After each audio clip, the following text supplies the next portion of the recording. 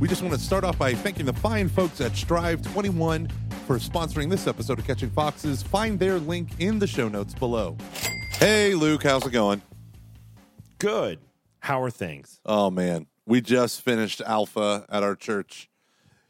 It's exhausting, but I think we're going to have about four people maybe considering going deeper into the Catholic Church. There you go. There you go. Yeah. So I'm pretty Take pumped. that, pagans. Pagans 0, Catholics 1. Yeah. We set the rules of the game. Good, man. Nice. I am drinking some ancient age bourbon, which was my go-to bourbon, and now I'm starting to realize I'm kind of, pun intended, aging out of it. So it's kind of a bummer. That's funny. I am drinking flavored water because it's Lent and I gave up all non-coffee and non-water beverages. So I drink coffee in the morning and then that's it. I just water for the rest. Nice. Nice. Is flavored water still water? I don't care. It is in my definition. No, it is. Because if you go out to Europe, they drink tons of gas water. So And that's what it's that just is. gas water with a little bit of flavor. With essence, with hint of a hint. So With a nice oil. La Croix. LaCroix. Apparently, LaCroix's got some bad stuff in there. Yeah, I don't care. I'm still drinking. I don't know what it is. Oh, man. Dude, I wish you were still here. Really for one reason. Just so I could have an excuse to watch 3 Game of Thrones episodes in a row. Man, people. In the past, if I were to go and visit Luke, it would be like going to the bar until we shut it down.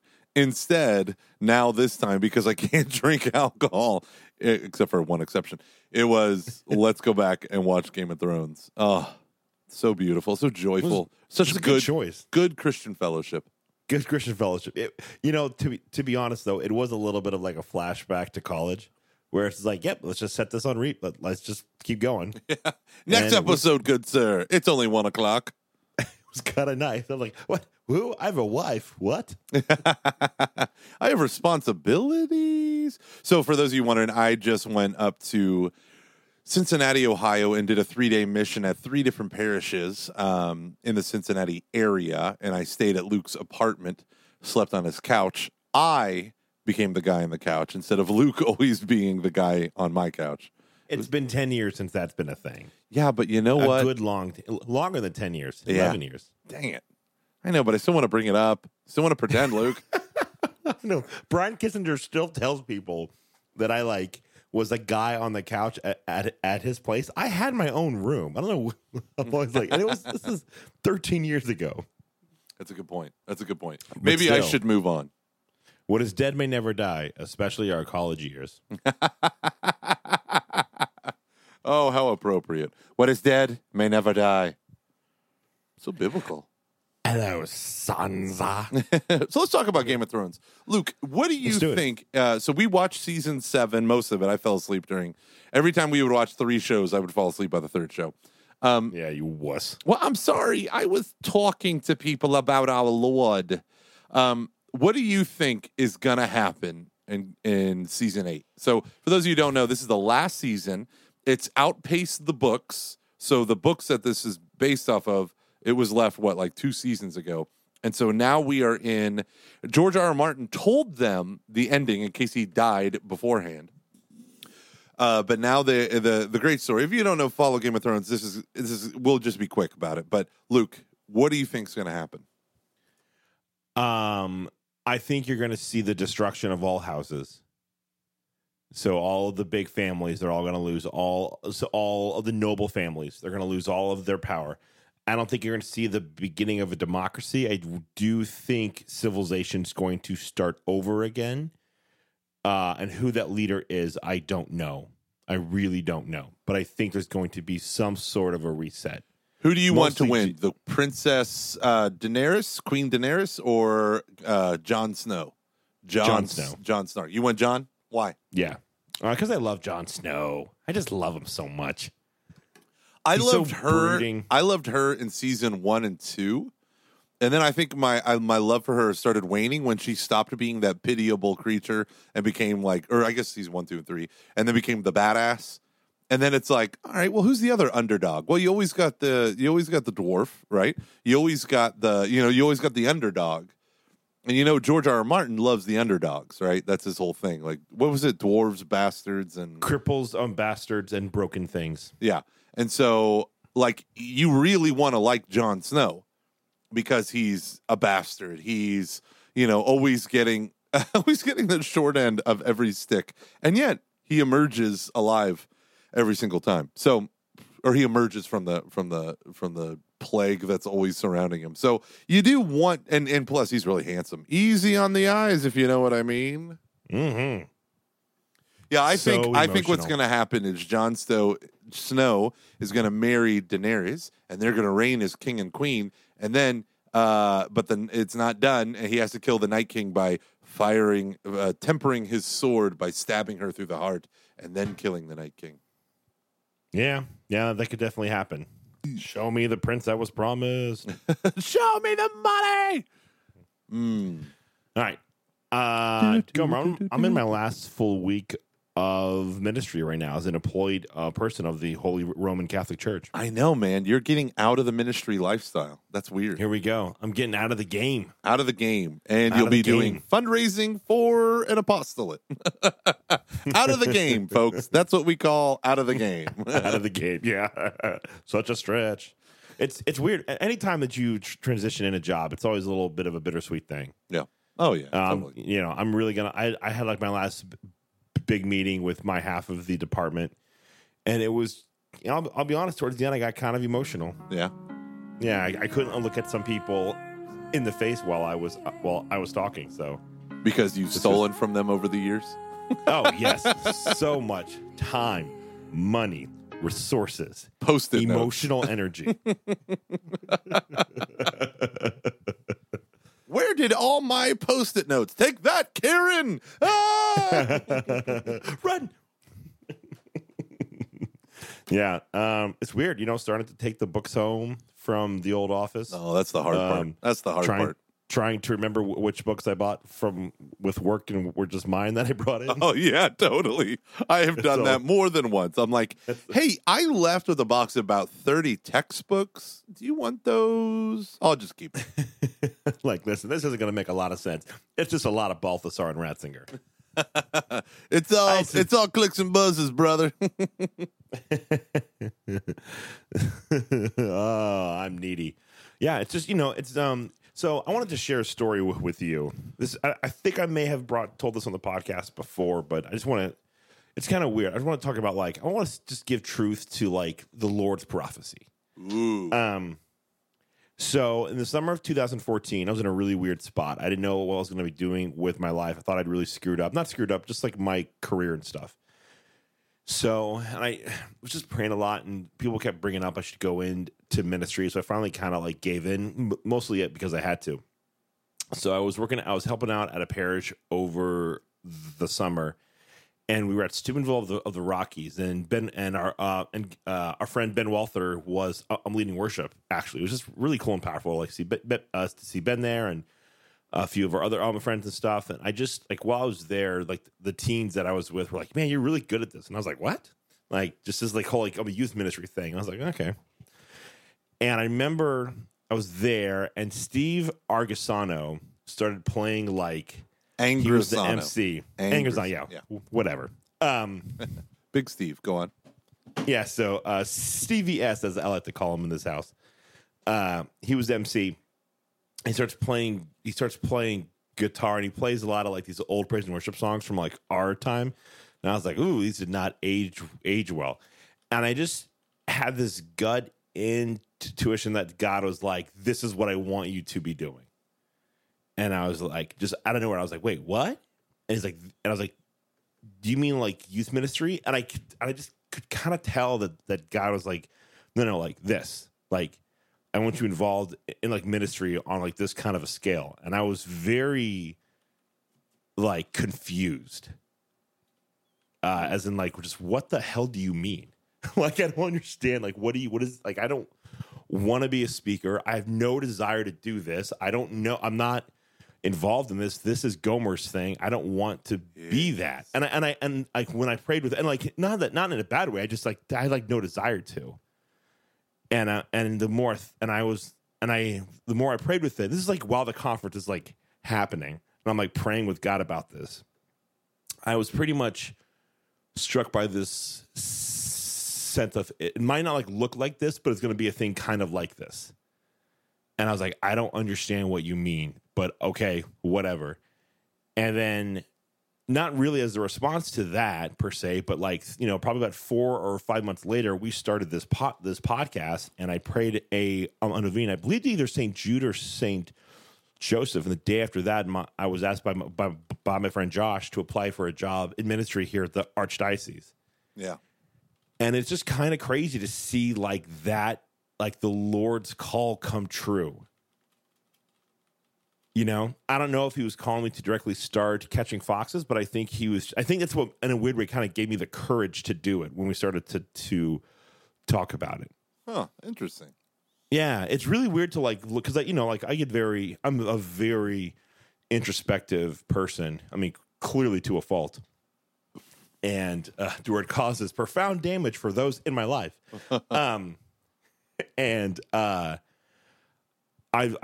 thinking about that. Like, you know, it's been, you know, over 4 years now that I've been employed as a full-time minister, and just see how like the Lord in a weird way, I guess, keeps his promises. It's not like it was a thing that was really promised to me per se, but I think back to like that moment, I never would have envisioned that it meant this. Yeah. Wow. You know, like the things I've done in ministry and the things that have happened with this podcast, which are like one and the same. If we're being honest, they are clearly one and the same. Yeah. Like if you go back through our episodes, you can hear me work through a lot of different things. Yeah. Yeah. In fact, I've had teens. I've had like teens that my first 2 years at this program called Apostolo. I had teens who went through that, who are now in college and they are fans of the podcast. Hi, Hannah. Say I could like when I finally started to like listen in school, I could hear I could hear you going through all that stuff when we were like involved in Apostolo. That's awesome. Yeah. And so it's just, I guess I bring that up just kind of be like, you know, it's sometimes going to be a little bit hard to be like, where was God? Because we get so overwhelmed by, you know, Uncle Ted and just like the world and horrible things going on. I mean, there's something like 150 plus Christians are being killed out in I think it's like Nicaragua or it's Nigeria or something like that. Like horrible stuff. And it's easy to forget like God moves. And I just kind of wanted to just like share a brief bit of my story where like God moved in my life in ways I did not expect. Huh. It was really weird, man. Because I felt I don't think I told anyone about this because I just didn't know how to be like, hey, so I was praying at this thing and God kind of put on my heart to like that I need to go in the ministry in like a big way. And I don't think he meant being a speaker, but I think it's kind of a thing like that. But I don't know like what that is, so it's kind of weird. That is a true story. Happened in July of 2014. In July. Are you telling the truth or did you lie? Yeah. Okay. You know, when it came for me and discerning like where I was supposed to go, I remember someone once said, people discern youth ministry without discerning parish-based youth ministry, and there's a huge freaking difference. Like there's a difference between joining something like Life Teen Corporate versus being a Life Teen youth minister at a parish. You know, and there's a difference between joining a parish that has an active program and one that you have to start and one that's dying and you got to revive. There's all these elements within it that we can never fully know. And I remember, I think it was Anne Lamont. She's a writer and she's Catholic, but she's not a Catholic writer. She didn't really write about Catholic topics. But she was talking about, I think it was this one. She was wrestling over like what she needs to write about, what she needs to do. She goes to talk to her parish priest, and he said, life is like driving on a country road. There are no street lights that illumine the whole way, like driving on a road at night. There are no lights that illumine the whole way, but you have a really good pair of headlights, and that's what faith is. And faith is like, it shows you the next 20 feet in front of you. And the idea that God does this so that we learn how to trust, not so that we can have it all figured out and never make a mistake. And I always think about that with Dr. Peter Crafe when I was struggling with my vocation as to whether or not to be a priest or whether or not to break up with Shannon for the 17th time. He had this line where he said, if God wanted you to know in a clear and infallible way, he would have revealed it to you that way. So there's a reason behind like the way God tells you stuff. And I never appreciated that until you look back in the rear view and you're like, you start to see, oh, I see how these events connected. I never would have thought of that. Yeah. Yeah, man. It's really weird. Yeah. I don't know how else to like say, but just like, I never thought this was going to happen. Yeah. You know, I can even remember when I was working out in education in Idaho, and I think I brought this up before. Like the kids wanted to bring Matt Fradd in as the commencement speaker, and I was like, "Nah, I don't know who he is." and I was like, "I know a lot of these people, and if I don't know them, I don't. I just nah." And I just. I remember having this thought of, wow, I'm so far removed from all of that. Because there's a big part of my high school life, obviously, as being the teen who went to that stuff. It was a big part of my college life because we were all at Steubenville. You know, when I was out in Texas, being, you know, just kind of, I would stop by you guys' like youth group nights. It would help out here and there. You know, I was on Brian's core team out in Virginia while I was there, like all these different things, you know, that I was like, and I just remember having this thought, I was like, wow, I'm so far, you know, I like worked at Porch Record Records, and like, you know, Unrighteous B, Bob Olesneski was our like main artist, and I remember being so hit by like how like far removed I was now from all of that stuff, and that's why I was so like struck by that. And then when I was like at this conference, I was like, wait, no, I don't want to like, what, why, how? Like, that's weird, you know? And, you know, and like, just so everyone knows, like the podcast is going to absolutely keep going. It doesn't change anything. It's just, I have a different job. So here we are. And just, yeah, the Lord works. It's crazy. The Lord works. Would you say that, one of the big things of you processing this has been how much like Lectio Divina type prayer you do? Oh, yeah. Yeah. Because Yes. I think my conversations with you, one of the things that always pissed me off about church work was how little we pray. I thought you were going to say me. One of the things that pisses me off about church work is that someone employed you. How could they have employed you? Oh, Mr. Carey was a principal at one point. Yeah. Okay. Now, the the idea that so much of church work is you just bookend everything to make it sound Jesus-y. You know, it's like, okay, we're going to start with prayer. Yeah. We're going to end with a glory be. We're going to start with an Our Father, whatever it might be. And I've done that countless times. But then it's like, but what are we? We're not centering it on prayer. We're just putting a thin candy coating on it. You know? And it's like, this is really my work, but I need to assuage my Catholic guilt. I need to at least pay God some lip service, wherever it might be coming from. I always get this feeling whenever I do that or I'm around that we're playing pretend with the Word of God. You know, like we're playing pretend here that this is really a Christian thing, that it's really it's really just my ideas.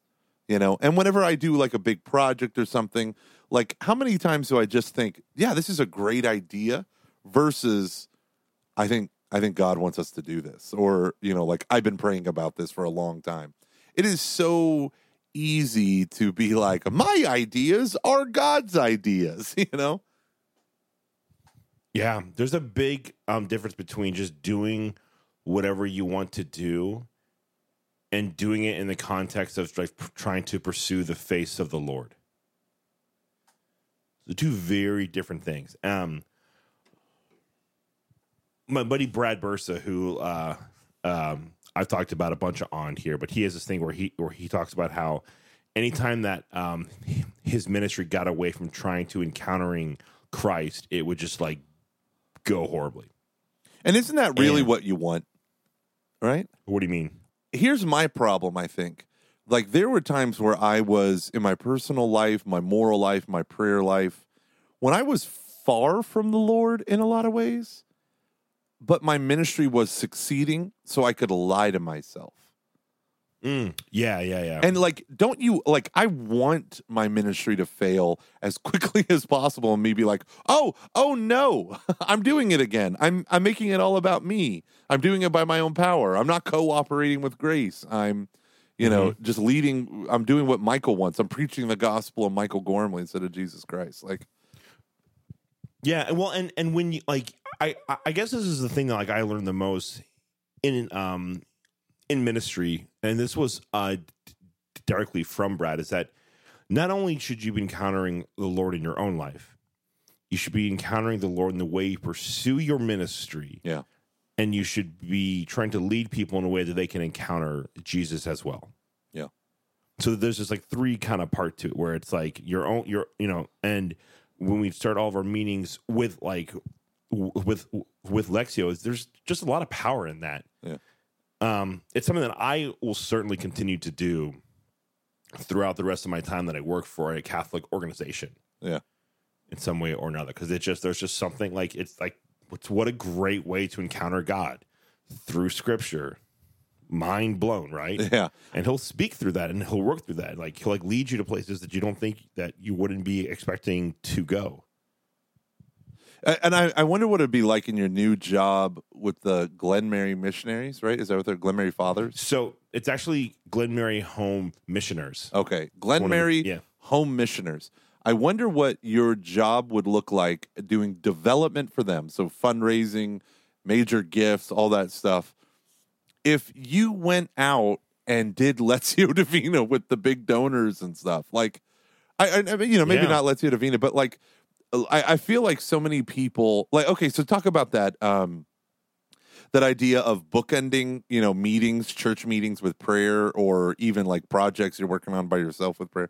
Like, instead of like really discerning and really being driven to your knees with this stuff, like you read these things, it's like, we are raising up, saints for the future, and we want you to join us, and not everyone can do this work, so help us raise the next generation of saints by donating today. It almost feels like a bookend, like, hey, here's all this stuff, and it's Jesus-y too, and you know what Jesus likes, you giving money to me. I wonder what it would be like what kind of culture would you create if you really, really prayed with the donors or whatever? And I'm not saying you can do that in all these contexts, but I just wonder these things. No, I think like one thing that really like why I was very intrigued by it, like, so one reason why I took this job was everything that I wanted, and I don't mean this in a bad way, but that like that would have to happen in order for me to leave the diocese, in order for me to like take a new job. Yeah, like happened. And one of those things that really struck me was I could tell the way that this development team approach was they wanted to find ways to like love on the people who gave to them. They wanted to find a way to like love them. Yeah. And I was like so intrigued by that. I was like, that's really cool. That's kind of different than and I mean, I don't think you're going to meet anyone who works like development for the church who would say like, well, we don't try to do that. But to have it be so explicit was what really appealed to me. So yeah, I just want to say to everyone who I actually have like done ministry with, who listens, I love you all. This has been one of the greatest experiences of my life. I'm profoundly grateful for all of you. So I just want to say that really quick. Yeah. So I just did this parish mission up in your neck of the woods, and you didn't know. On Monday, I did a parish staff retreat for the 3 parishes. Not all of them could make it, but a bunch of them were there. And I started off with my favorite quote of myself, which is, how many of you have a consistent daily prayer life? Don't raise your hands. If you don't, will you do me a favor and quit your jobs? Bold. Like, if you don't have a consistent prayer life, you need to quit, because you're one bad day from being another headline in the church. And I really do feel like part of the problem is a lack of Christian prayer within it. Like one of the things I love about my church is we have intercessory prayer teams. We got the little old ladies and men with the rosaries after mass and all that stuff. Like we have a lot of prayer ministries and prayer catechesis and all that stuff going on. But one of the things that we do as a staff is most days we pray the Angelus, we pray for our clergy, we pray the peace prayer and try to live it out as staff members, you know. But I feel like it's kind of like what you said. So I led them on this thing where I said, okay, if you're only praying in the context of your ministry, like if you never go to adoration except when you're bringing teens to adoration, you're failing as a minister because you failed as a disciple, right? Like if you don't have a consistent prayer life. So I broke it down into personal, ministerial, and then community. Always about community. So the first one was like, do you have consistency in your own private prayer life? What does that look like? How are you repenting? How are you thanking God? How are you carving out time for him? And then on top of that, it was, do you actually pray for the people you do ministry for? Like, and I can tell you an explicit time when I encourage my Life Team Core members to start praying for kids, and I had photocopied we did like a yearbook, and I just took the yearbook and I photocopied it and gave it to my core members and just said, pray for them every single day and look at their name and look at their face and pray for them. And this was brilliant because they remembered their faces by the next time they saw them, which was, a week later. You're looking at a name and you're looking at a face, and they're praying for them by name. I don't know what their needs are, Lord, but just bless them as they go through puberty, whatever it might be.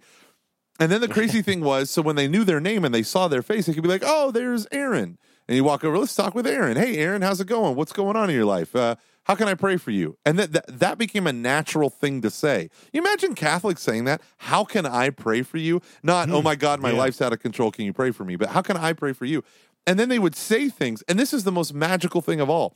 Those core members would pray for that need all week long and then would remember it because they're, it took 5 minutes to pray for everyone.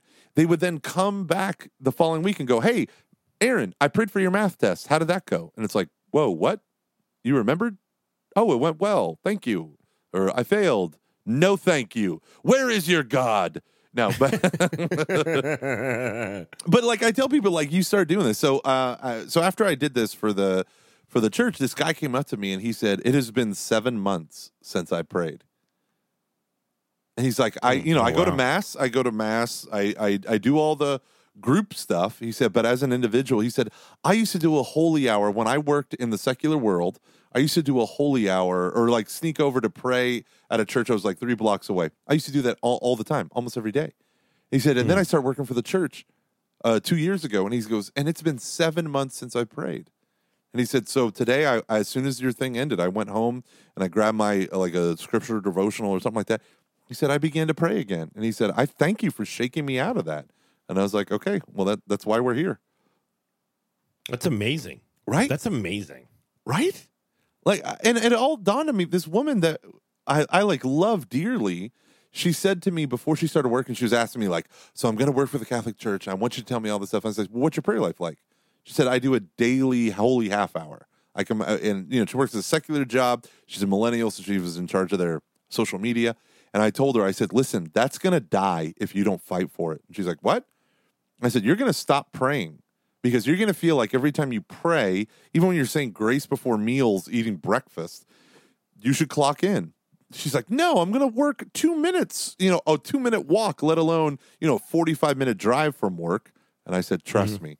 I talked to her about 6 months later. She said, I stopped going to adoration the first week of my job. It's so easy. It's so easy. I think some of it has to do with you see how the sausage gets made. Yeah, no, that's definitely true. Yeah. It's like, well, hey, wow, you all are monsters. Yeah, or just get like in a weird way, you just kind of want a little. I remember like kind of hitting a point where a couple of months ago, I just got bummed. I was like, I just feel like every time I pray, it's about work. Yeah, or just is on my mind, and like it's almost like at times, how you're going to confession and you're confessing the same thing over and over and over again, Yeah. and you kind of just get tired of it. You get tired of it being on your mind. So you just kind of stop going to confession as much. Or you have a thought of like, I would just love to go to confession for like one day where like I'm not confessing this, and just like a bunch of other things. Yeah. I don't know. Yeah, and Saint Francis de Sales, an introduction to Vout Life, he says basically, if you keep committing the same sin and you're confessing it all the time, then stop and ask yourself, why this sin? Like, why this one? Why do I gossip? Or why do I lie? Why do I perjure myself? Why did I murder that family?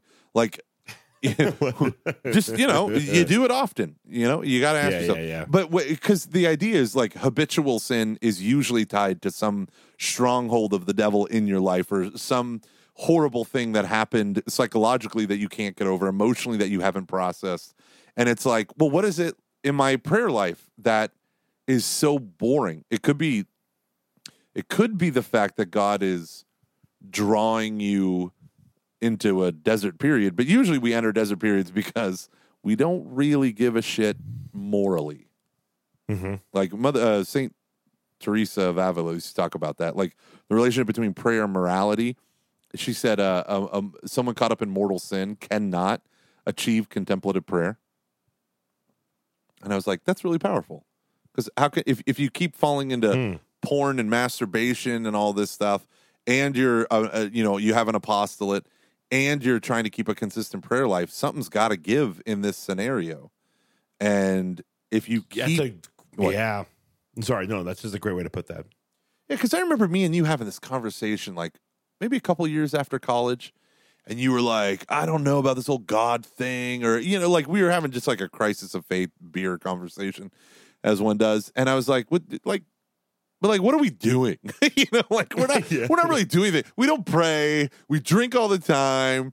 We get caught up in porn or whatever it is. And then it's like, how come God hasn't revealed himself to me? And you're like, the frick are you doing? Like, I don't know. Oh, man. 25-year-old us. Man. Wonderful. Wow. Wonderful. More drama than a soap opera. Just saying, out of the two, you'd be surprised at which one was crying on our friend's front lawn while everyone was praying over him while he wailed in public. Do you ever find that sometimes you go too far with that? No, wait. Like, what do you mean, that joke? Yeah, like that part of my life that you bring I'm very up. worried about it. Yes, that you bring up all the time. Yes, yeah. Oh, yeah. Okay, I was just checking in that you still had somewhat of a conscience left. Now I feel bad. I know that was the whole point of why I said that. The thing is, I bring it up, and at times I go, I won't say anything if you don't, and you're like, no, it's fine, and then I do, and then you say that. Yeah, that was a really hard time in my life. I know it was. I proposed to her while slightly intoxicated in a swimming pool. Who could have thought it would go wrong?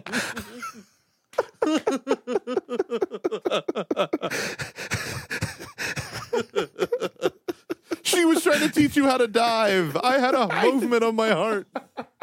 She just wanted to teach me how to dive, and she did. Best story. She really did. Best story ever. I'm sitting out with my brother, came down for a spring break, brought 4 of his 8 kids.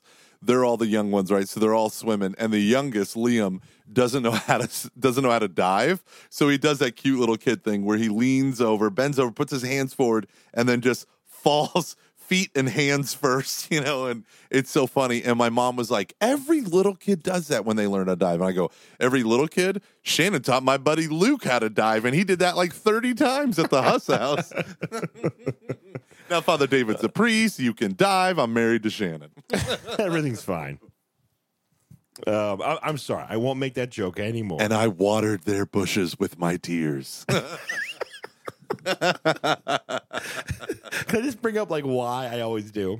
Well, because it was the most dramatic thing I've ever done. Exactly. I collapsed on the front yard sobbing hysterically. It's such a every Christian male who's like trying to practice their faith in their 20s has the story of like them or a friend doing that. You know what I didn't do, Luke? Can I tell you what I didn't do? Mm-hmm. I didn't guard my heart. Guard your heart, bro. I couldn't guard it.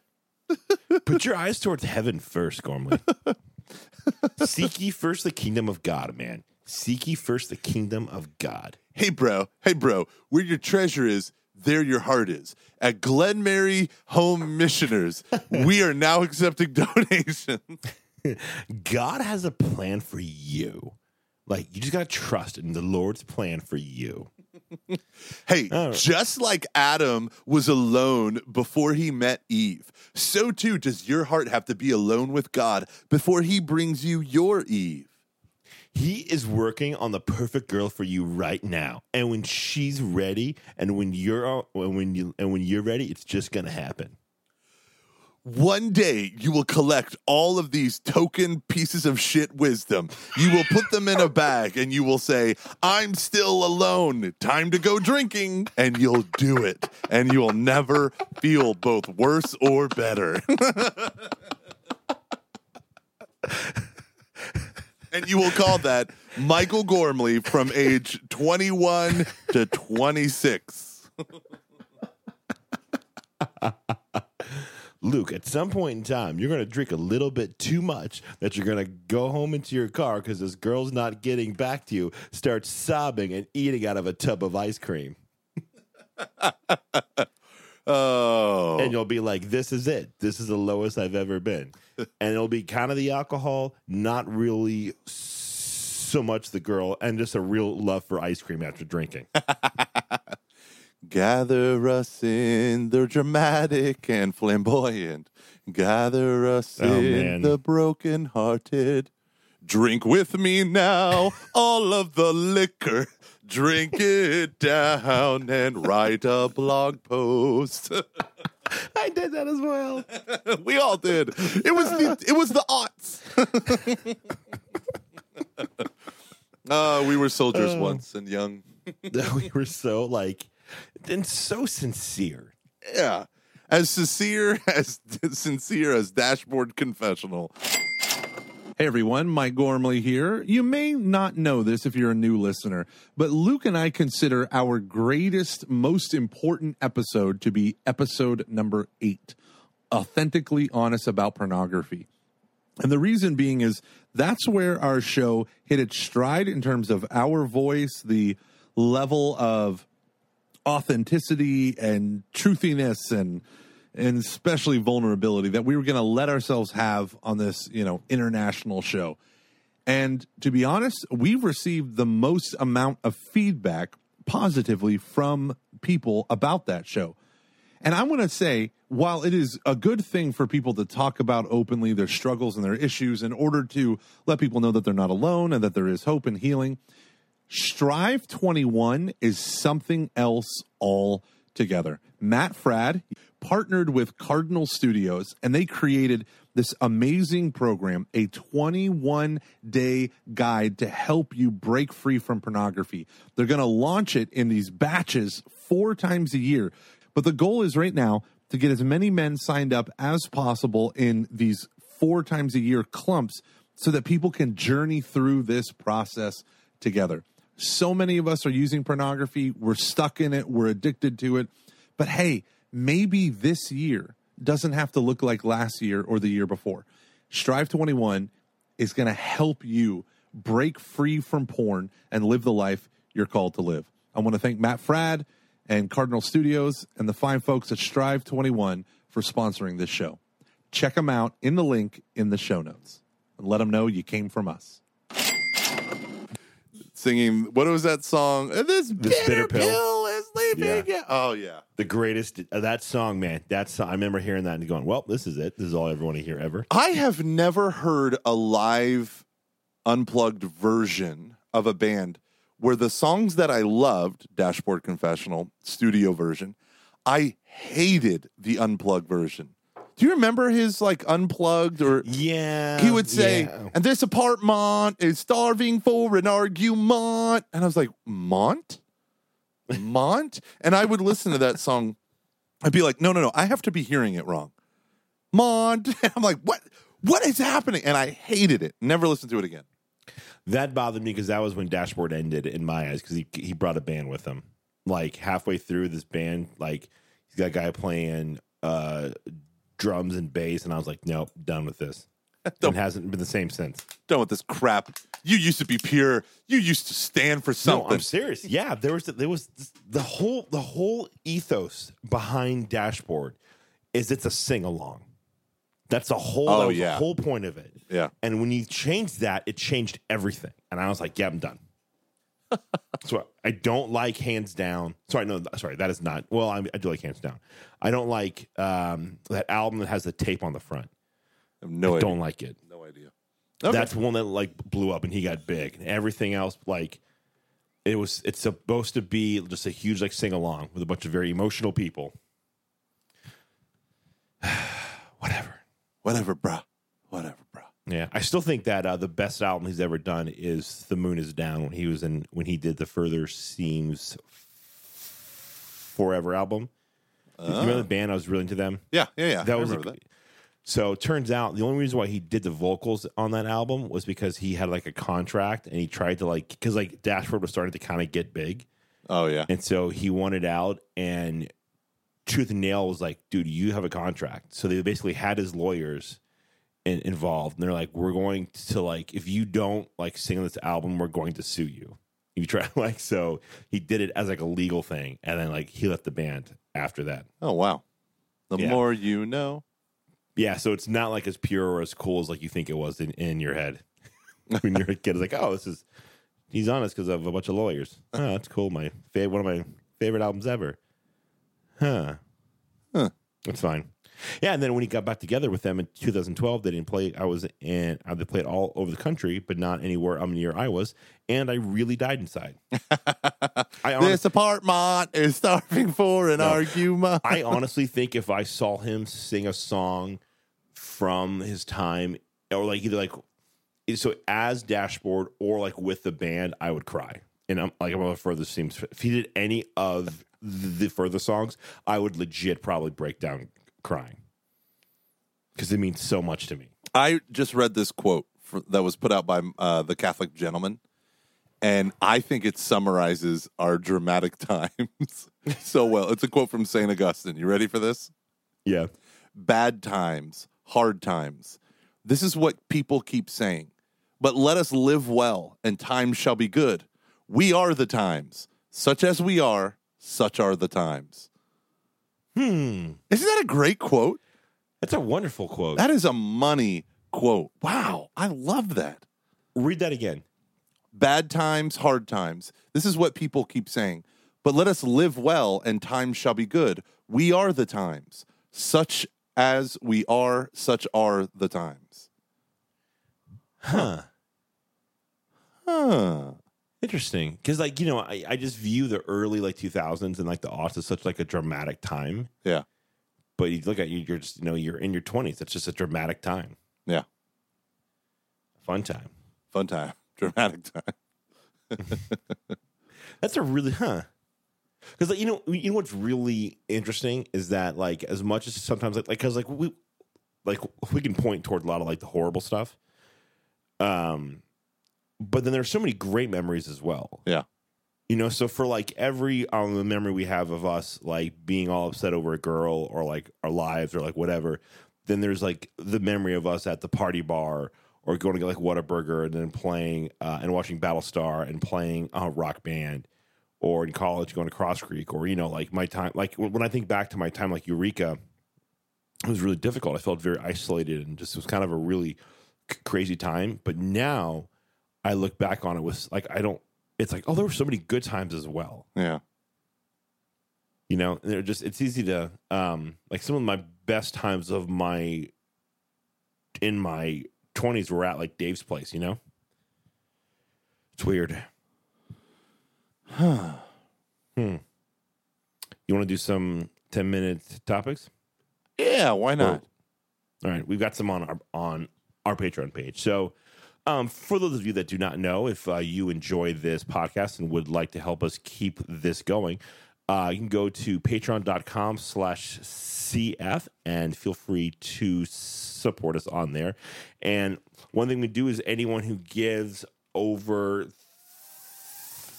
$30 or more each month, we guarantee that we're going to answer one of your 10-minute topic questions when you submit one. We have a couple right now.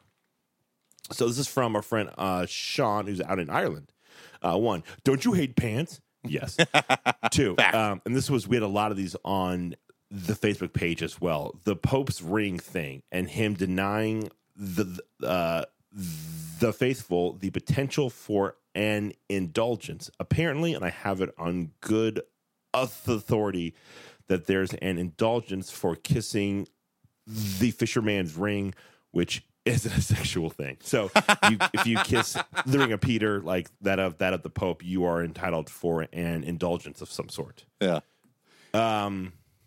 What's your take on that? So you want to explain to everyone in 10 seconds or less, like what's the incident he's referring to? Okay, so there was this video that surfaced of all these people lining up to kiss Pope Francis's papal ring, and he kept very awkwardly pulling his hand out or pulling his hand away, or people would kneel down or whatever. He'd pull his hand out. It was so bizarre. And then he'd put it right back and shake their hand or hold their hand, squeeze their hand, and then pull it out when they tried to kiss. It was weird. Apparently he did this about 3 months ago or 2 months ago somewhere else. But there's video of him letting people kiss his ring other places. And this woman who commented on J.D. Flynn, from Catholic News Agency, he made a comment like, okay, well, let's discuss this raw video footage. We don't know the context or whatever. And this woman said, it's so weird. I was just with the Pope a month ago, and everyone there kissed the ring. So I am really, really confused about the whole thing. I haven't done any other reading other than watching that video, but that video, it was so weird. And I feel like, I don't know. It's just freaking me out. Everything Pope Francis does today, I'm like, hey, I will mostly support you, and now I'm backtracking a little bit. Okay, I don't know. You know what? Go for it, man. Wait, actually, no, never mind. Like, for instance, I'm watching the Damn Alpha video today, and he says, what I'm saying might be heretical, but here it goes, or something like that. And I'm like, what? And so a guy literally said, I was thinking about becoming Catholic until I heard Pope Francis say he doesn't care that what he says is heretical. And I was like, I think that was meant tongue in cheek. Shit.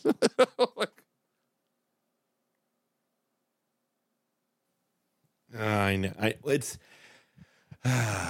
It's tough because when the thing that a lot of people don't understand about leadership is you have to be strategic in how you present yourself. Because it's not that you're trying to manipulate people, but you want to put your best foot forward, almost in a sense. And I often kind of think he's a poor leader because he doesn't consider those things. And there's a thing that is refreshing about that at first. You could say the "Who am I to judge?" comment, all these other little small things that he did. But then over time, it becomes very weird, back and forth, So it's kind of thing where my guess is that the Pope doesn't want. He might do it for his own humility. And I think that's fair. That's a valid thing. Now, you also have the office in of itself where it's this is a sign. It's not necessarily for the man, but the respect for what this office is and what and for the what the Lord himself directly created in the Gospels. So if anything, it's a sign of respect for the Lord and his work as he clearly states. What, where he makes the papacy? The gospel. I forget which Matthew gospel chapter 16 is the that he says go-to verse, but there are others. Yeah. That's right. Yeah. So if the Pope doesn't want people doing that, there should definitely be people telling that group beforehand, and there shouldn't be cameras in the room. If there's a camera in the room, you got to be. This is me projecting a little bit. So there's a point where the fair, royal we makes sense it's either all because it's or not nothing. you. You know what I mean? The royal we, understanding, they all papal documents until JP2 and even some with him. Yeah, they would say we, we, the Roman pontiff. And the royal we is meant to kind of embody all those that you're responsible for, you're representing with these words, or the magisterium of the church with these words. And I think a lot of people don't understand, a lot of modern people don't understand office. Like in the military, they tell you salute the office, not you. You don't necessarily salute the person. Oh, you salute yeah. the office. You might be saluting the person because they live the office well and do what they should. But even at the end of the day, you always stand and salute the office, even if the person in it is a criminal, because the office matters. Without that office, the thing falls apart. St. Paul says the role of the apostle is a divine office. So we need to freaking respect the divine office. But today we don't understand it. And I think the best glimpse of this, I want to say maybe Bishop Barron said something about this, but I heard a lot of people talking about this. Have you seen The Crown? Yeah, and so my wife watched it all. She loved it. I've seen the first few episodes. Really enjoyed it. I could put words in her mouth. But there was a lot of people commented on the coldness of when she became the queen and how she assumed the role and the office. Like you look at the princes, right? Like they're. I don't follow the royals. That's never been a thing I will ever freaking do. But when you hear about them, especially the younger brother who just got married to what's her name, like it's all. There's some women out there that are so pissed off that I don't know anyone's names. My wife would be 3 of them, but she's not a listener. But these they don't really have the same level of respect for that office. But with like her relationship with her husband, it's like I come first as queen. Like even in their relationship, and so this. We don't understand that. And so I think Pope Francis, I've often said Pope Francis would leverage the entire papacy to convert one soul. And I think what you said shows the danger in that more like you don't, it's not just you. There's 300 or 265 other Peters, right? Successors of Peter that you're standing in their place. And who knows how many will come after you that you are a part of now. You're not just Michael Gormley. You're not just Bergoglio. You're Pope Francis. And there are things now that hem you in as a man because of the office. You're not allowed. I think the worst popes in the past history were the guy that was killed by a husband who caught the Pope sleeping with his wife in their apartment in Rome. Like those guys submitted the office to their humanity. Or to their individuality or whatever it is. But I think what Christ is like in having this office, you got to kill the boy. Yeah, and again, like I can understand not wanting to do that. And I'd be so creeped out as an American. I'd be so creeped out by the aristocracy. Yeah, and it's so the whole indulgence piece. That's interesting as well, because I don't know if that's true or not. Let's assume that it is, for the sake of argument. Just because it's an indulgent doesn't necessarily mean you have a right to it. Yeah. So hear me out. If you pray at the port in Steubenville, it's part of an indulgence you can receive. The Portiuncula being the Franciscan pilgrimage place, the replica of the chapel St. Francis built, so it has an indulgence attached. Yeah. So if there's a bunch of students in there and there's no room for you and you're on a bus and you wanted to stop by, you don't have a right to like kick those students out, in my opinion. Like you're just stopping by. And so it's kind of, or if the school's going up to use it for something else, or if, whatever. I mean, you can't rent out the port. So, but I'm just saying, like, I don't think you have a right to, that's just like the best example that I can think of. If the Pope has a cold or is like can't get sick, he probably shouldn't. So like he could have some sort of like thing where he legitimately can't get sick. Yeah. At that point in time, and so his doctors were like, okay, no one can kiss your hand. That's a valid, and like I don't think you're denying people an indulgence. I don't think you're doing a bad thing by saying they can't do that, because if he's got a cold or something where he can't get really sick, or because he'll get like really sick, like that's not how it works. That's just like common respect. Yeah. So now then I would also probably that group should have known beforehand to not do this, and if they disrespected that, or if they chose to do otherwise, I have a problem with that. Yeah, like I'm sure there's people who are cringing right now because by the time this episode comes out, maybe we know everything in the context. But Yeah.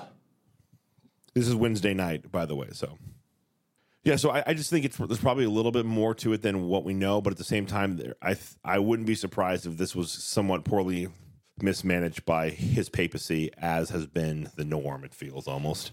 How's Lent going for you guys? Any crazy insights or good stories?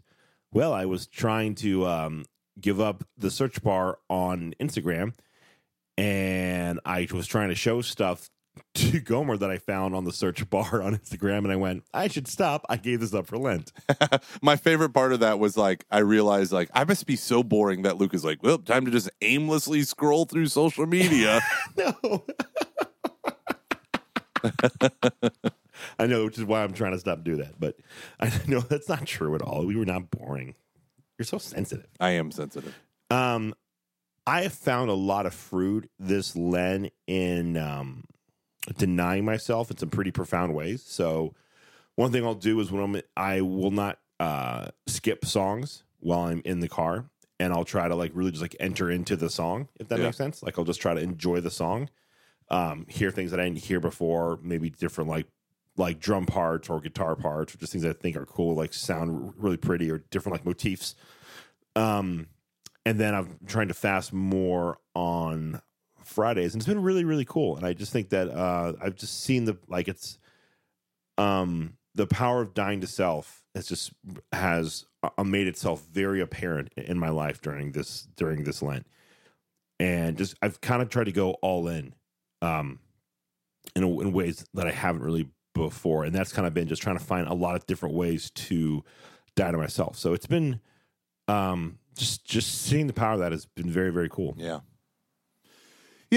This Lent, to me, my most earth-shaking Lent was where I woke up at 5:30. I talk about that all the time. It sounds so stupid, but it changed my life because I don't always wake up at 5:30, but I now wake up earlier than I otherwise ever have.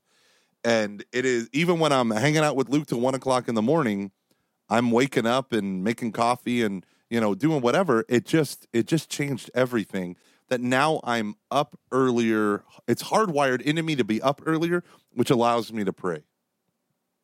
And I love that. Could you talk about Gomer's talk on Laudatio Si? Oh, yeah. No, Laudato Si. So, Laudato Si. Oh, sorry. Yeah, I mean, it's just the name of an encyclical. It's fine. Part of Laudato Si. So, I mean, it's no surprise that, well, it might be a surprise, but I think I've mentioned it plenty of times before that I believe in global climate change. And I remember I used to be a big denier. I straight up was. I used to get in arguments with people about it. Like me, after my one, the professor explained it to me, and then you're like, "That's dumb," blah blah blah, and I was like, "No, that's dumb." See, this is the difference, though, when you're informed by science versus being informed by like talk show hosts. Like, even though the talk show hosts will use scientists and quote scientists, it's like it's so cherry picking versus when you just sit down with someone who has been there, seen that, done that. Okay, so whatever. I don't care if you deny climate change. I really don't care. Because what I wanted to do was talk with the people who are Catholic, who are involved in climate issues, who tend to be on the left of the church. I think we could agree on that, right? Yes. Yeah. So, I mean, people on the left tend to focus a lot on climate change and all that stuff. And people on the right tend to deny it, especially insofar as it's yoked to invasive government policies and all this stuff. So what led me up to doing this was several parishioners sent me this quote or this video from like America Needs Fatima or something like Fatima Voice or what, I can't remember. But it was a woman who apparently is well involved in human trafficking, abolition and stuff. She gave a talk called "The UN, George Soros, and Pope Francis, an Unholy Trinity of climate change or something like that. And I watched it in double speed because I have good parishioners who ask me to, and they're really nervous about Pope Francis. And I get it. So I watch this, and she is ripping him apart, saying he is hanging out with these godless people who want to force abortion and sterilization on people as a means of tampering down climate change. And she identifies, oh, look at this person the Pope had. Well, look at this video. And clearly they're part of George Soros' organization. This person. So they go through this whole thing, and she makes this damning case. So a parishioner asked if I could go out to lunch and talk about it. So I go out to lunch, and I come with all these printouts from Laudato Si, where he condemns the use of abortion, sterilization, all of that stuff. And this woman never did one quote that would agree with, that she would overlappingly agree with this. And this guy, and we're talking, this guy's super open. He's one of those guys, he's like a hardcore conservative, really like I used to be. But this is the best part, he doesn't close himself off at all. There's a couple guys that are like that. They're like super Republican, but they're like, hey, yeah, you disagree with the Republican platform? Come talk to me. Tell me why I should. I have no problem changing my mind on this. So I love that about these guys. But when we were talking about it, it really bothered me that you start to see these Catholic people where, and we all do this, to win an argument, you hide the parts that your audience might find favorable in your opponent. And I felt like she was totally doing that. And I said, listen, he just got George Soros's pro-abortion people to come to the Vatican, where numerous times he declared that the Catholic Church will never rally behind a pro-abortion agenda and sterilization. That can't even be mentioned. So they're celebrating Laudato Si, which has all of these things in it. So that being said, paragraph 106 and following of Laudato Si, about 114, I think is incredibly powerful if you love the theology of the body. And what do I mean by if you love the theology of the body? If you've read the introduction by Michael Waldstein and you've read through it and you understand what the Pope is doing in response to Descartes and Francis Bacon, Pope Francis does it in regards to nature. But the reason why I think some conservatives hate it is because he's targeting corporations who have done the most pollution, individual human beings, recycling as individuals. You're not going to do a damn dent compared to corporate overhauls and all this stuff. And so Pope Francis takes pot shots at corporations all the time. But I've talked too long about this, but I'm sorry. But the idea is testify in the Renaissance and in the Reformation, or in the Enlightenment in particular, we change the way we view the world and the universe and mankind's place within it. It used to be we were a part of nature. We were a rational animal because we were created by our Creator. So we belong to this thing called creation. That is a biblical view, that there's this thing called nature that was designed by God, and individual things have individual natures, okay? And it's important because the harmonization of the human person with the world around him was a part of this biblical worldview, a Thomistic worldview. Understand the form of a thing, understand the telos, or the end towards which it's going, means you're understanding its nature, means you're growing in understanding.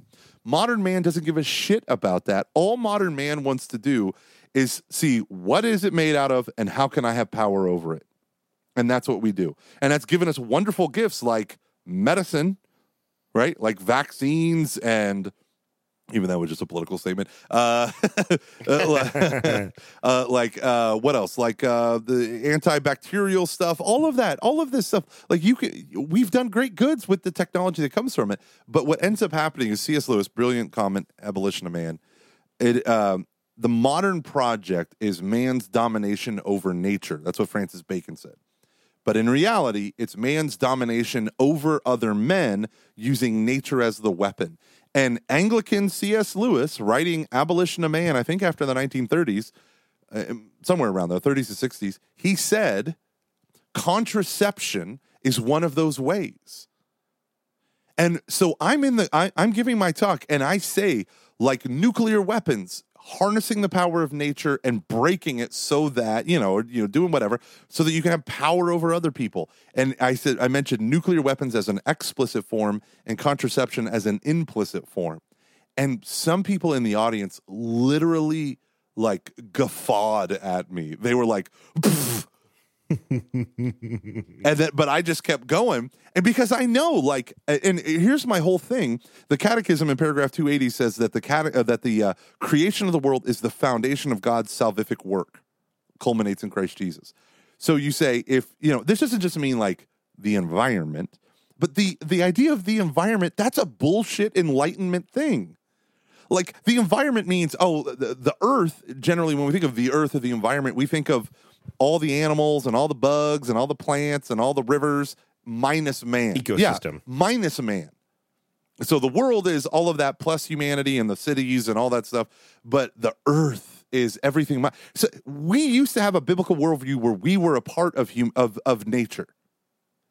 We were an existing thing. That's a really interesting distinction. Right. So I'm inclined to agree with you. Yeah, and thank God. So then you have but then what happened? Well, step one, Francis Bacon. We got to put nature on the rack and force her to give up her secrets. He essentially used the language of raping a woman as forcing nature to give up her secrets and show us her most hidden truths. It was kind of weird. Some people have challenged the authenticity of that, but I digress. But it was really René Descartes, who both of these men were believers. Both of these men were Catholic, I think. But René Descartes, his whole thing was, no, the universe is just a mechanism. All that really matters is what we would call today the conscious self, right? The mind. Mm-hmm. Right, the soul, the spirit. You can but that's all that matters. Pope John Paul was fighting that with the theology of the body. He was saying that the body discloses the soul, that the body matters. The redemption of the body is what Jesus Christ accomplished and what St. Paul longed for in Romans 8:23. Like, this is a huge thing. The body, it has dignity because it's a part of nature. And remember, I was talking to you about what's the guy that we like? He wrote Letters from Lake Como. I was going to send that to you. Romano Guardini, Letters from Lake Como. He makes this statement. He says, he's been coming to the same lake for vacations since he was like a little boy. And when he was a little boy, all before the Industrial Revolution, he says, there was a lake and there was a boat and you paddled it. And even the paddle removed you from the water. Right? It was a separation of man versus nature, right? You insert an artifact called the boat, which kind of protected you from being in the water. So there's kind of this level of abstraction. So like you're like a little bit removed. But then you add a sail, right? And so now you got a sailboat. So it's not just a paddle and a boat. Now you got a sailboat. But even with that technology, that artifice, it's still man and nature kind of symbiotically working together. And he would talk about the buildings that were built, all these Italian towns around Lake Como. They were built with the landscape. These beautiful houses that would run down the mountain and that would angle along the line of the horizon, and like he has all this beautiful stuff that I can't think. And he said, and then the Industrial Revolution rolls through this town, and now with the power of machines, we just knock down half the forest. We rip apart a third of the mountain and lay down a new road that's straight. Like we do all these things, and then we add a motor to the boat. And you know what a motor to a boat does? It doesn't depend on man's strength, the paddle, nor does it depend on the wind with the sail, but now it's entirely dominating the natural world around it. It's noisy, it's loud, and it cuts through the water. And his whole thing was, and then the buildings go up, these skyscraper resorts or whatever's there. You just start thinking about because of this technological power, we don't have to cooperate with nature. We just can assert our will against nature. Mm-hmm. And so that creates shit like pollution. Yeah. It's really the subjection of nature. Yeah. And it's really like, I don't know if they do it in the movie, but in the book, Jurassic Park, like Ian Malcolm compares it to rape. Yeah, the rape of the natural world. Natural world. Yeah. And it's really like, that's a powerful, and I mean, that's like a very disturbing and very violent analogy that I think he's right. I think like you're saying, like it's just we've kind of destroyed it. Yeah. But in a way that but I in a way that's like that is a lot more like I think sorry I'm just trying to like reaffirm what all you just said. So here's a quote from Pope Francis. The basic problem goes even deeper. It is the way that humanity has taken up technology and its development, and he puts in italics, according to an undifferentiated and one-dimensional paradigm. This paradigm exalts the concept of a subject who, using logical and rational procedures, progressively approaches and gains control over an external object. So it's just what you're saying, the subjection. This subject makes every effort to establish the scientific and experimental method, which in itself is already a technique of possession, mastery, and transformation. It is as if the subject were to find itself in the presence of something formless, completely open to manipulation. Men and women have constantly intervened in nature, but for a long time, this meant being in tune with and respecting the possibilities offered by the things themselves. It was a matter of receiving what nature itself allowed. Now, by contrast, we are the ones who lay our hands on things, attempting to extract everything possible from them while frequently ignoring or forgetting the reality in front of us, right? And so that's he has one more quote. Human beings and material objects no longer extend a friendly hand to one another. The relationship has become confrontational. And so when you start to, right, so just think about that. So what I said, this shocked me. And I don't know if I said this last week, but I said, raise your hand if you've ever heard of Pope John Paul's theology of the body. You ever heard that phrase? And less than half the people raised their hand. Now, these are people, some of whom are nuns, right, who have been nuns for decades. These are people who are the avant-garde of the Catholic ecological awakening, right? And the people who raised their hands were the young people in the room. And it shocked me that there were so few, number one. But number two, that none of these people who are lifelong Catholics have ever heard of the theology of the body. And so they don't see that Pope Francis is, in his entire Bergoglio Francis way, fighting a similar fight. When you deny natures, you deny the validity of the body. You deny the sacredness of sex. You deny the first society of the family. You deny the right of parents to be parents. You deny religion. You deny, like, all of these things are consequences of a mechanistic view of the world, or what, so Pope John Paul calls it a mechanistic view of the world, but Pope Francis is calling it the technocratic paradigm. And it really is powerful. And it makes me so sad that people can't see the good in Laudato Si because they're just anti-global warming. Yeah. So that was my approach. My approach was to say, listen, in the end, when we dominate, and we extract every ounce of commoditized value out of nature, and we don't treat it like stewards that have been given a gift from God, we're going to turn around, and you know who's going to suffer first when the waters start rising and land starts burning out and droughts start happening? The poor always suffer first. So yeah, climate change is a moral problem, because the poor are always the first ones to suffer. Like when Harvey came, there was a lot of frustrated suburbanites who had to deal with gutting out their homes and all this stuff. But this is what I noticed. They had tools. They had garbage cans. They had trash pickup. They, called their local trash company and found out when they could take certain types of garbage and when they could put it out on the curb and all this stuff. There were people that had to deal with drywallers, taking, months to do stuff, and damage electronics and uprooted floorboards. But people ask me all the time, how is the Woodlands doing after Harvey? How is this happening after Harvey? Now, there are some people who have bad experiences, but for the most part, the suburban areas, they're good. And yet you hear Jonathan Alexander tell me that, like, 4 months after Harvey, he's going into homes with black spore mold running up the walls. They don't own tools to take it out. These things. And so this is what, like, climate change doesn't just mean the world is getting warmer and that's it. So if ever there's a winter, I guess it's global warming. No, it means that the whole climate is going wackadoo. And so the idea is, like, the poor are going to suffer. Like, you imagine sleeping on a wet mattress 2 months after Harvey? You're going to get sick. The Yeah. people who can afford the Yeah. least to get sick are getting sick the most. So this is, everything's horrible. well, it's not horrible because I really do think that the Roman Catholic, especially, I'm going to say it, Luke, the Thomistic tradition, right? Because I don't think von Balthasar was hostile to Thomas. He hated sawdust Thomism. Well, are we getting into Because this now? no, I'm not getting How into did this. you get from that? No, to no, this? I'm not getting. I'm just saying, like the like we keep trying to run away from Thomas in a lot of these circles. Like people just roll their eyes. I think this is right in line with all of that stuff. Like when you deny natures, the nature of the sexual act, the nature of the human body, the nature of the family, you deny nature. You attack nature, and so that was my whole approach. And I did all of that just so I could talk. I mean, literally, just so I could preach Jesus Christ and Him crucified. That was the whole point to that crowd.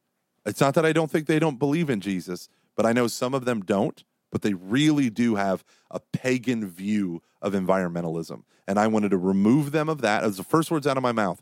If we are going to follow Pope Francis, you have to abandon the neo-pagan roots of modern environmentalism. And you have to see the world as human, or from a biblical perspective, of humans as a part of nature. The moment you abstract us from it, call humans a cancer on Mother Nature, or whatever you say, that's when you failed what the scriptures are trying to impart to us. There's no cake, there's no ice cream. There is only oil. Just kidding. Oil is what got me through college. Thank you, Shell. I'm sure that was a very good talk. Well, the talk was, I think, 2 minutes shorter than my summary of it just now. I haven't been paying attention in the slightest. Neither have I. I'm drunk. I'm drunk with words. No, I had a few thoughts, but it's okay. All right, next. Interrupt me, beloved. Interrupt me. Well, no, I just want to add one thing. I think it's really interesting how the subjection of nature is so different than Jesus. But I think they're both trying to solve the same issue, which is like the brokenness of man. And when and this is very simplistic, and I'm aware of that, but I think it's kind of easy to see with people like John Dewey, like Francis Bacon, and Descartes. This idea of that now we've like removed God. I'm sorry, I don't think Descartes falls into this, but like now that we have, gotten rid of God, how do we solve the problem of man? How do we solve our brokenness? And I think they saw the answer as through like man's ability to like techne tools, the ability to like conquer and make things happen. Yeah. And where like if you look at what, so it's really like you still have like the saviors, but like there's still like a broken world that really needs to be fixed. You still need to like have a savior. I think a lot of the Enlightenment guys and everyone up until like right now, they view it as like we can conquer and solve anything. Yeah. Right now, I think the hope. I don't get too deep in this, but I think like right now, the hope isn't in us anymore. I think that ends with the Second World War. It's more in these things that we can strive for. So it's why if you go downtown here and like see these really like huge billboards that say in science there is hope. Yeah. So it's not so much in the power of man and his ability to do things, but in the things that man strives for.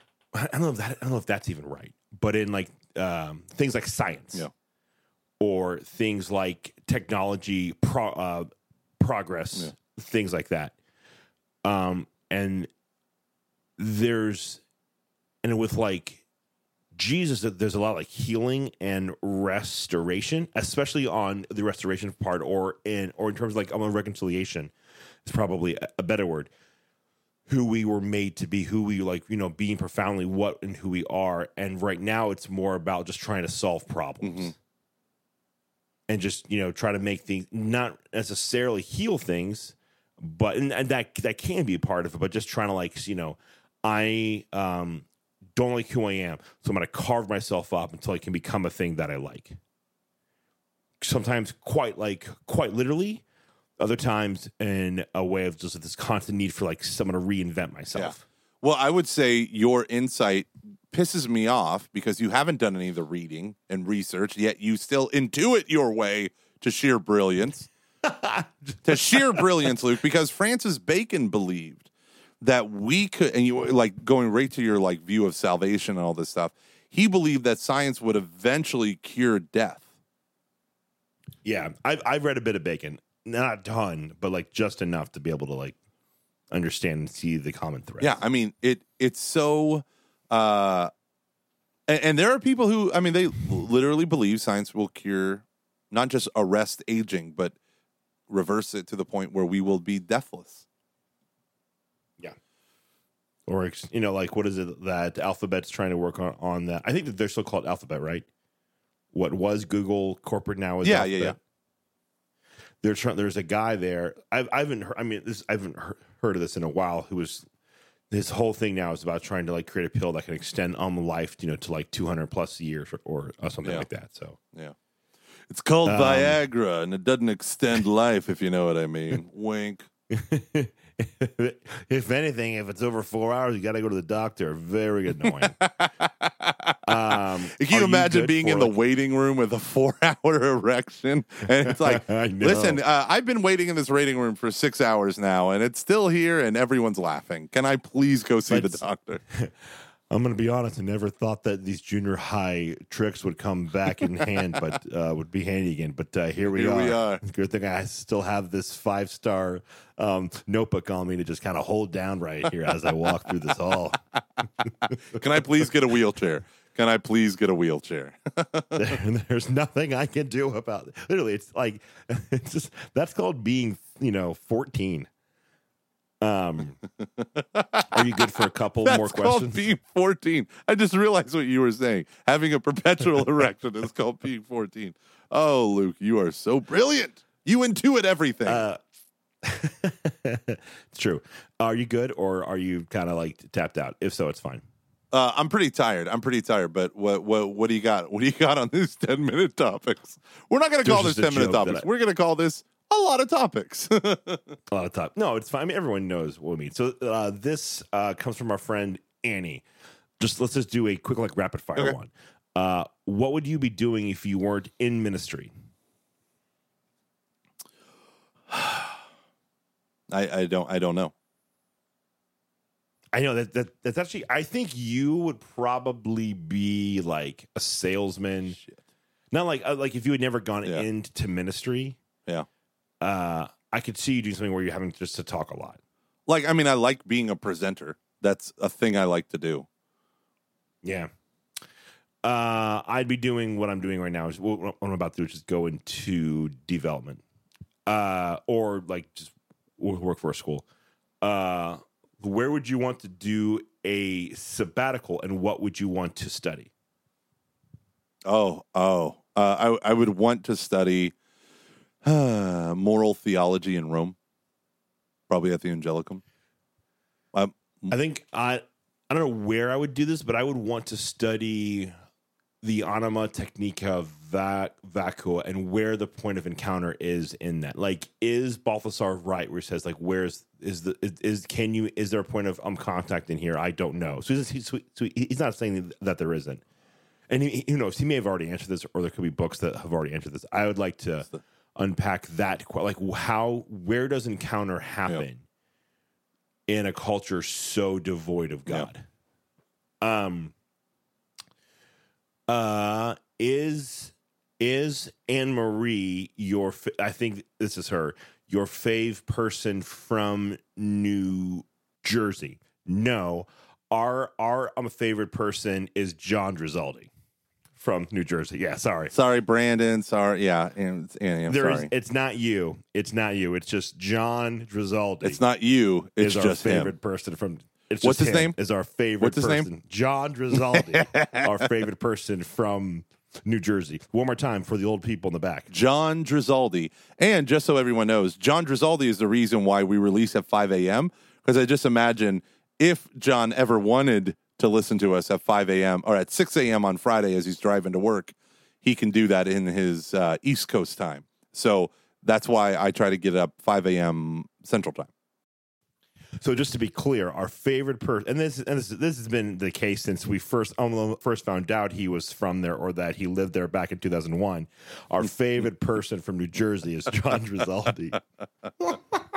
Inside jokes make awesome podcasts. He's gonna be so angry. I know. Okay, we're good, right? There's a lot of other ones, but what are you more pumped for, Endgame or Episode 9? Episode 9 of Star Wars? Yeah, I'm not pumped for that at all. Same. At all. Like, I kind of want to see. Curious. I kind of want to see how they can fix what happened, and I think they might do a great job. Like, I'm curious insofar as that is. But no, I was gonna buy Luke and his wife tickets to come see Endgame here with me, like plane tickets to go see. Like, that's how excited I know. And if we weren't buying a house, and if you didn't have dogs, you have to pay to board. I know. Yeah. No, Endgame. I'm so excited, Endgame, because I just want to see whether they do with the dead people. I can't wait. Dude, have you heard about the runtime? Over 3 hours. 3 hours and 2 minutes. Bam. God bless America. I know. The first time I saw, well, it might have been Infinity War. I usually sit there with a Coke Zero and drink it to my heart's content. But then I was like, nope, I'm not getting up to pee for nobody. And so I didn't eat or drink anything. And I was just like, it's happening. So I think they're going to do an intermission. Dear morbidly obese comic book fans, for the next 5 minutes, you're going to get one tick mark on your Apple Watch. Please go for a walk. You have 15 minutes to go 1/4 or 1/10 of a mile to the bathroom. Do you know what I'm really excited to do? I think I can do this on the Fitbit. I want to monitor my heart rate while I watch that movie. Oh, that is so funny. Mm-hmm. That is so funny. Do what is it, an EKG that the Apple Watch does, or ECG? Yeah. That the Apple Watch just hold it down the whole time. Spider-Man. Yes. Hey, can I tell you something that shocked me today? Yeah. It's a conspiracy theory. Yeah, man. So I was really pissed off when Marvel released the trailer for Spider-Man Far From Home. Were you pissed off about that at all? I was a little bit like, why? What if it's a fake out, Luke? What do you mean? What if it's not real? There's a conspiracy out there that it's a fake trailer to throw people off the scent of Endgame. Wait, so like, are they saying that those people could actually be dead? Well, let's say, what's his name? The guy, the Jake Gyllenhaal. His character isn't a good guy in the comics. He's somewhat complex, but he's portrayed to be a good dude in the like a hero fighting alongside Spider-Man. What if it's all a fake out? What if it's all a fake out? Like, okay, so like, why? Like, what would it like? What to do? What? Well, I mean, here's the deal. They released that trailer. What's his name's in the trailer? Spider-Man. No. Well, number one, Spider-Man, who died, a very dramatic scene. But also, what's his name? Fury. Yeah, who's gone? As is Maria Hill. And yet, they're in the trailer. So, but why would they do that? I mean, come on. Why would they do that? Because, okay, so I have a few thoughts on it. But first, this is why I'm so mad, and now I'm hopeful. I was mad. Now I'm hopeful that I've been lied to by a corporation. Go on. What would the fake out accomplish? That everyone is thinking, because the number one criticism was, well, we know they have contracts for more movies. Come on. And what if they're like, well, okay, shit, a lot of people are saying that. Let's do a fake out here. I mean, there have been plenty of Hollywood movies that have filmed entire alternate endings so that people won't know what's going on and can't leak it. Are you saying, like, there's a possibility that those characters are dead? I'm not saying that, but what I am saying is, what if they made like they're actually making a Spider-Man movie, but they made a fake out trailer, and it's going to be totally different. Interesting.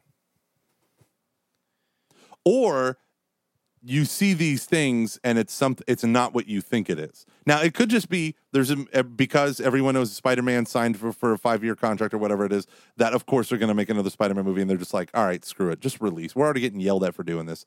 Let's just release the trailer, because after Endgame comes out, we only have 2 months before or 3 months before the Spider-Man movie comes out. But wouldn't it make more sense to wait on that trailer and show it at Endgame? Well, I think after Endgame, like a week after Endgame. Yeah, I was Yeah, or whatever. Yeah, I don't. So it's just a totally different movie. Maybe. I don't know, man. It is. So it's weird because so Spider-Man's one of those different films because it's actually made by a different company that is licensed to them. I don't know exactly how the deal works. Well, so Marvel acquired movie. the rights to the character. Sony's the one that makes the movies, but now they're in the Marvel Cinematic Universe. So Feige gets to direct the plot lines of them, right?